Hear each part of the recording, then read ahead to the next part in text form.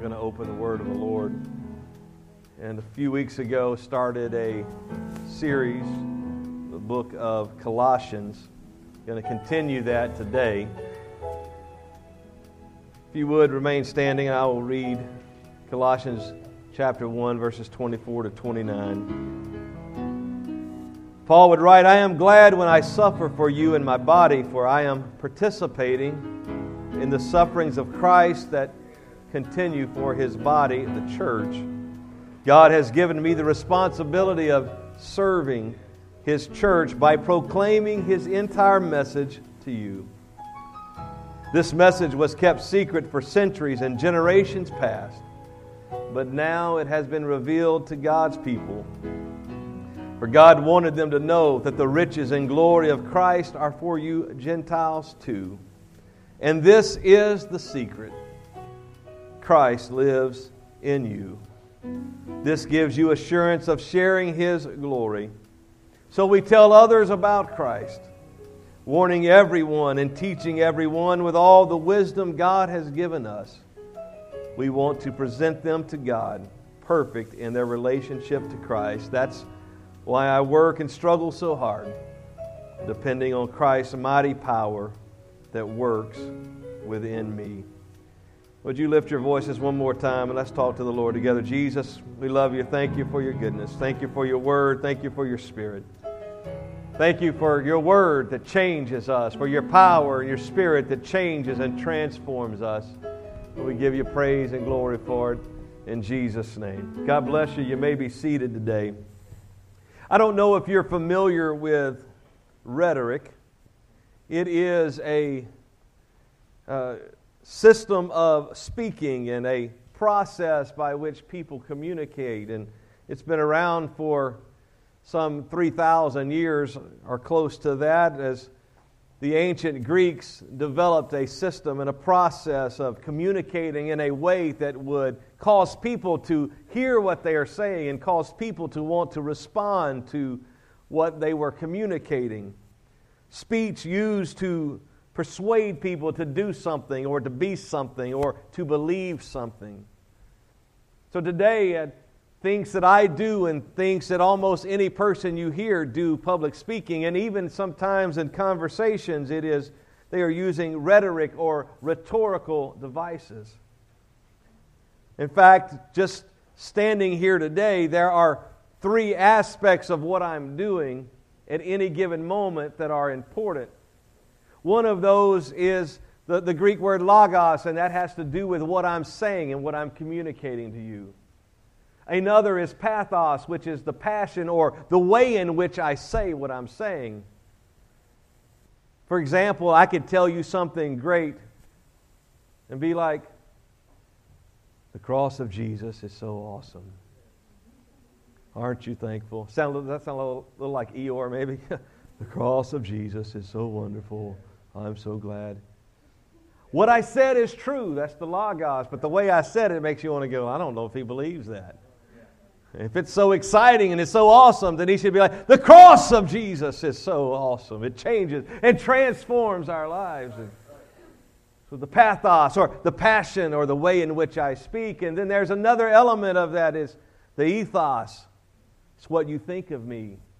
If you like me, I can stumble over my words and I can make mistakes and misspeak, and you'd be like, oh, that's okay, he's a great guy anyway. If you don't like me, it doesn't matter how eloquent I am or how good I say what I'm saying or how awesome what I'm saying is. You can be like, that dude's an idiot. I don't want to listen to anything he's got to say, even if he's right. What you think of me determines how you receive what I say. Oh, how many of you love me in the house today? No. So in every conversation, there are these elements that are at work, and we use things like rhetorical questions. Anybody know what that is? That's a rhetorical question. It is a question, though, that you ask people, but you're not really wanting them to respond. You're just wanting them to think about it. That you're not asking for a yes or a no or give me an answer. You're just asking. And so we use rhetoric all the time. It is a way in which we talk. And And throughout the Bible, the New Testament specifically, there's a lot of rhetorical devices. Paul uses one rhetorical device over and over in his epistles when he will give you a list of things. He basically will say, I'm going to talk about A, B, and C. And he starts with C. If we were saying, I'm going to talk to you about A, B, and C, we go back and start talking about A, and then we'll talk about B, and then we'll talk about C. But he uses the device where he says, I'm going to talk about A, B, and C, and then he talks about C, and then B, and then A. It's a way of speaking and a way of communicating for people. And so we use all of that. And people, whether secular or spiritual, use rhetorical devices. Politicians and public speakers of all varieties use rhetoric. But if we're honest about it, that most of the time the message that is being communicated isn't really all that important. So they use rhetoric to try to convince you to believe something that you otherwise may not believe. But you and I have a message today that we know of that can change and transform lives, and we don't need to build it up, and we don't need to use a lot of rhetoric. We just say, this is the gospel of Jesus. It will change your life. It will transform your life, and it will cause you to spend an eternity with Jesus. And then you don't have to go to hell, but you can go to heaven and spend an eternity with Him. It is a message that will change us, but it is a message that must be obeyed. Hearing the message doesn't change us unless we obey the message, which is why the Bible repeatedly, Paul and Peter both would say it, we must obey the gospel. Not just believe the facts and not believe the story, but it is a matter of obedience. But in order for people to obey the message, they must hear the message. And in order for them to hear the message must be shared. How shall they hear without a preacher? How shall he preach except he be sent? And so God has called you and I to be proclaimers of the Word of God. And so my message today is this, is that we proclaim or we preach Jesus. That what we're doing and what we are about is we are preaching Christ. We are taking Him to the world. We're taking Him to our neighbors. We're taking Him to our acquaintances and our relatives and our friends. And we are preaching and proclaiming Jesus Christ. Chapter 1 of Colossians begins with Paul commending the church at Colossae for their response to the gospel, and then encouraging them because of their maturity and their growth. And then he talked about the preeminence of Christ, which I preached on a couple of weeks ago. And today I want to spend this time talking about this gospel of Jesus. And I don't have a lot of time, so I'm going to hurry through some of this, but I will touch on all of the verses that I read. But Paul starts this section of his letter to the church there with making this assertion that proclamation is not without cost. That proclaiming the gospel cost us something. He said, I'm glad when I suffer for you in my body, for I am participating in the sufferings of Christ that continue for His body, the church. And ultimately what he's saying is this: Jesus suffered and Jesus died, and it didn't stop because He did it. There is persecution in the first century that everywhere Paul goes, people are pushing back and they are trying to keep him from preaching the gospel. And when he comes, they do their best to keep him away from their city. And we don't want you to bring that Jesus stuff here. And we live in a culture where we don't have that level of persecution. But Paul doesn't say persecution is bad. In fact, he actually says he rejoices in his suffering. I rejoice that I can suffer for Christ because I proclaim the gospel, that I can be partners with Jesus in that suffering. Well, that's a difficult thing for us to do. And in fact, we dislike suffering so much, we don't even want to put ourselves in a position where people will say something bad about us. Or we don't even want them to think bad about us. Anybody besides me imagine people think stuff all the time that they're not really thinking? I've told you this story. I was knocking doors, I'm walking down the street. It was the street where my wife was raised. And I just walk out of the house, her house, walk next door, and start knocking on doors, man, talking to people about Jesus. I didn't get all the way to the first house. And I'm going, these people that just driving by in this car, they're thinking, what is this idiot doing out here walking through the yard? And the reality is they had no idea who I was or why I was there. It could have been my yard for all they knew. But I'm thinking that they're thinking that I'm an idiot. And so we don't want that so much. Forget suffering and forget persecution. Forget people calling us, and we're just thinking they're going to think something. If I could tell you, and I probably shouldn't take the time to do this, there is a position that some in our world that are in power are promoting, and it is, this is a big word, the extirpation of religious extremism. And what that means is the annihilation and the doing away with anything that is religiously extreme. And what that means, to break it down even further, if you say Jesus is the only way, you're a religious extremist.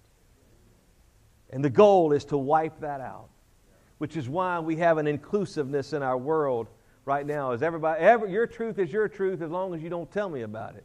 You do what you want to do, just don't share it with me. And there are nations, not just Muslim nations where it's been that way for years, but even nations that have a historical Christian background that are saying, don't preach the Bible here and don't share that.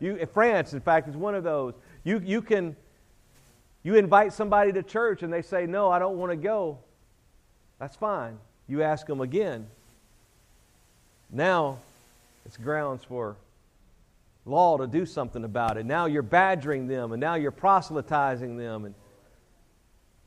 And hopefully it is not coming to America, but understand there is a cost of proclaiming the gospel. And whether people think something strange of you or they say something, that's about all that's going to happen to you right now. But Paul says, I rejoice that I can suffer for the church and suffer for the proclamation of the gospel. Verse 25, he says this, that proclamation is ordained by God. He says, God has given me this responsibility.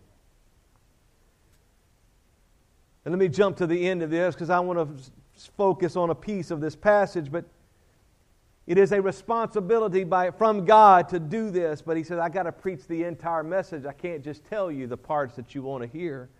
I can't just tell you the parts that make it feel good and make it sound all good. I got to tell you everything. And he said, I got to proclaim the entire message to you.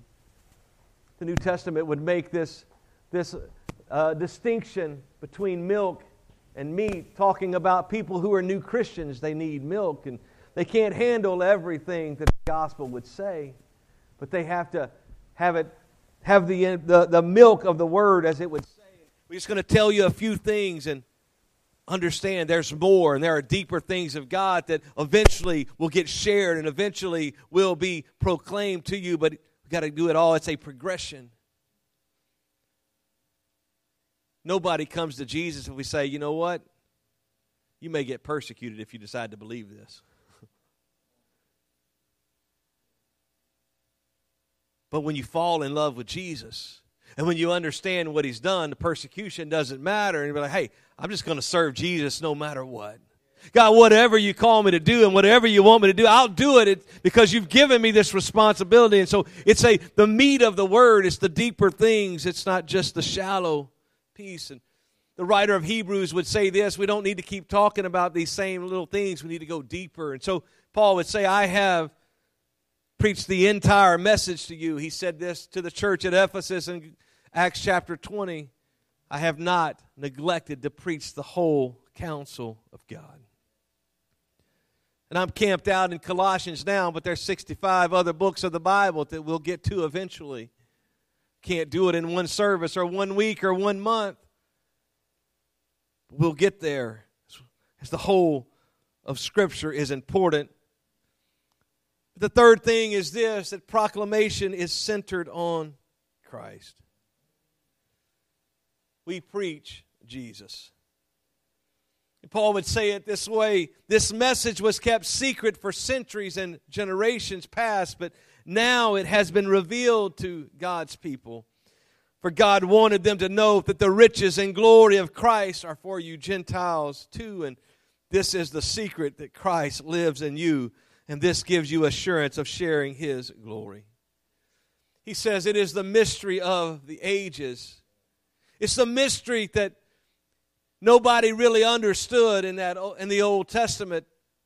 The Old Testament, it was a schoolmaster getting you ready to understand what's going to take place. And he said it's now been revealed for God's people, and it is a message for all. But for centuries, the Jews had been proclaiming the coming Messiah. The word Christ comes from the Greek word Christos, which means anointed one, which is the same thing that Messiah means. Messiah means anointed one. Christ means anointed one. They are synonymous terms, and it is Jesus the Christ. Or if you want to learn some Hebrew, it's Yeshua HaMashiach. Oh, look at your neighbor and say that. Don't spit on them when you say Mashiach. It is Jesus the Christ. For centuries they had preached and taught the Messiah is coming. He's coming to be our Savior not from sin, but He's to be our Savior from oppression and our deliverer from oppression. But Jesus comes not as they expected, but He came preaching and proclaiming the kingdom of God. He came preaching and proclaiming a spiritual kingdom. He came doing miracles, walking on the water and turning water to wine and multiplying bread and fish and doing all number of miracles. He came doing healing. He came raising the dead. He came opening the blinded eyes and causing the lame to walk and the deaf to hear. He came with all of that, and He came with the promise of the Spirit. Over and over in the Gospel of John, He would proclaim, the Spirit is coming. There's something coming. In the passage that Brother Brown was going to read in John 7:38, he spoke of water. Out of your belly shall flow rivers of living water. In verse 39, but this spake He of the Spirit, that they which believe on Him should receive. For the Holy Spirit was not yet given, because Jesus was not yet glorified. But He said it's coming. Until that glorification, until that ascension, when He's glorified, until then it's not ready, it's not possible. He said, I'm going away, but I'm going to send you the promise of the Spirit. I'm going to send you another comforter. And then He says, I won't leave you orphans, I will come to you. He would say in John, I am with you, but I shall be in you. And that is the mystery of the ages. It's not just somebody that's coming from the outside. It is the Lord of glory who's coming. And He's not just going to walk beside us, but He's coming to live inside of us. That is what Paul would say. It is the mystery of the ages, that it is Christ in you. Anybody thankful that you know Jesus and that you don't just know Him, but He lives inside of us? Now you can say, well, how does that work? Well, He's the God of glory. He's the God of the universe. He's everywhere present. And so when we come into a saving relationship with Him, when we repent of our sins and we're baptized in the name of Jesus for the washing away of our sins, and we're filled with the Holy Spirit, it is that infilling of the Holy Spirit that is the Spirit of Christ. If the Spirit that dwelt in Christ dwell in you, it shall also quicken your mortal bodies. But if any man have not the Spirit of Christ, he is none of his. Paul would again say, it is Christ in you, the hope of glory. How can we have an assurance of salvation? We can have that assurance of salvation because it is Christ in us. And if He is in us, and He will never leave nor forsake us, then where He is, there we will be also, as He would say in John 14. I go to prepare a place for you, that where I am, there you may be also. And if He's in us, Paul says, it gives us the assurance that there is a heaven and there is an eternity that we can spend with Jesus. Would you give the Lord a hand clap of praise right now for that?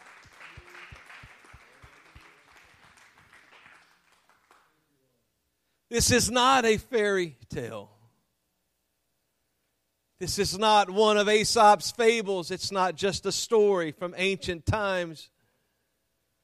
But we preach Christ. We proclaim Christ. We proclaim that He came and He lived a perfect sinless life and He died on the cross in our place and He was buried and He rose again on the third day. And because of that, we can have eternal life. I referenced in the Sunday school today that a guy I knew that said, I don't believe in God because I've never felt Him. We don't have to be like that today. That you can feel Him and you can experience Him. But you have to respond to Him. You have to say, I want this Jesus. I want to be in a relationship with the one who died for us.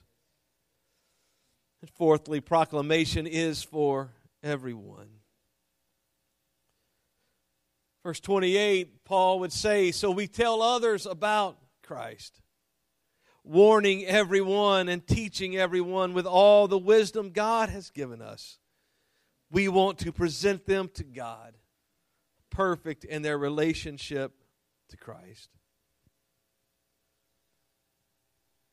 Understand that the preaching of the gospel or the proclamation of the gospel is for everyone.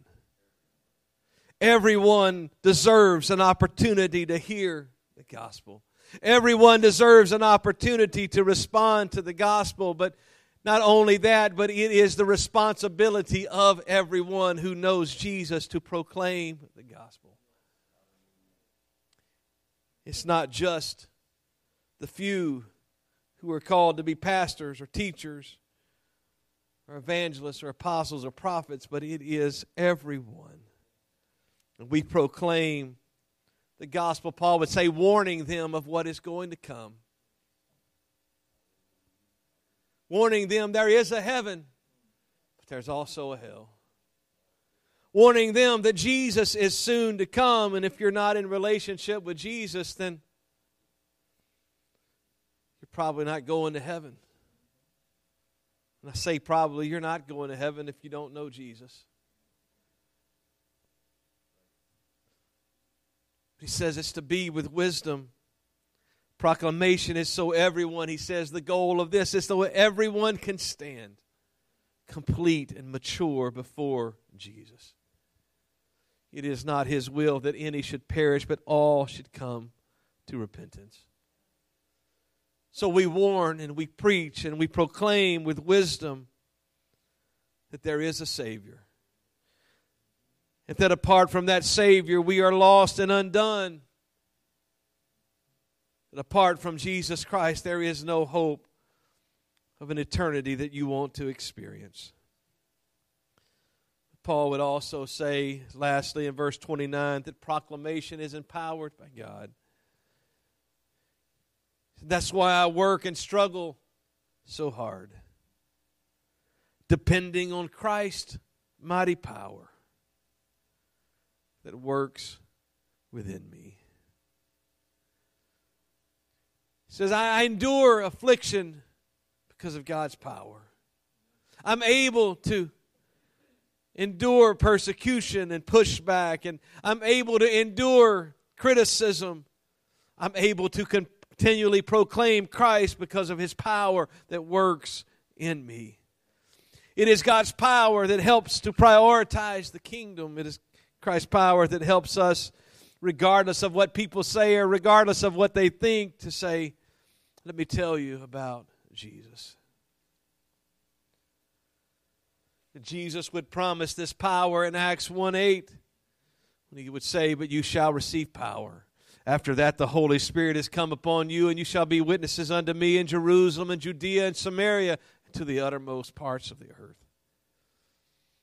Anybody thankful that you don't have to do this alone? You don't have to walk this Christian life alone, but we have the empowering Spirit of God. Would you give Him praise right now as you stand and the musicians come? God, we love you. We need you. We want you. As my time is up, understand that this proclamation, this preaching of Christ, it is for everyone and to everyone.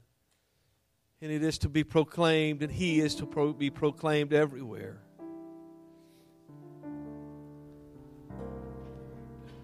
Paul would say in 1 Corinthians, I came and I just focused on preaching to you the gospel. Just going to tell you the gospel. But he would say earlier in that book, I didn't come with enticing words of men's wisdom, but in demonstration of the Spirit and with power. That it is a life-changing message that will change your life. And if your life has been changed, then you have to share what God has done for you. You have to share what He has accomplished in your life and how He has changed and transformed you. And I know I talk a whole lot about evangelism. And you may sit there and be like, well, and isn't there anything else in the Bible? Yeah, there is. But it's only for people who know Him. And our mission isn't to try to see how much knowledge we can have so we're really good at Bible trivia. Whether you ever heard of Jephthah or you can spell his name doesn't really matter. Our mission is not to see how much we know, but it's whether we share what we know with those around us, with those who are lost and undone. And I would tell you there is no other way. It is only through Jesus Christ. Church attendance won't get you to heaven. Reading your Bible won't get you to heaven. Praying an hour a day, it won't get you to heaven. It'll help. But it won't get you there. It's only through Jesus. It is the only saving name and the only saving message. There is salvation in no other name but Jesus. So my question to you today is this. Where would you be without Jesus? Where would you be? And for most of you who are not second or third generation apostolics, where would you be if someone did not proclaim Jesus to you? But those who proclaim the message, I'm third generation Pentecostal and apostolic. I was raised in this. But somebody had to share it with my grandparents. Somebody had to tell them about Jesus and that they could have Jesus living on the inside. And somebody proclaimed Jesus to them and that they could be filled with the Holy Spirit and they could live differently and they could be different and they could spend an eternity with Him. And my parents had to commit to it and live it. But most of the people you meet, they don't know Jesus. Their family hasn't been serving Him for generations, and so it's up to you and it's up to me to share the gospel with them. Would you lift your hands where you are right now? Would you just talk to the Lord for a moment?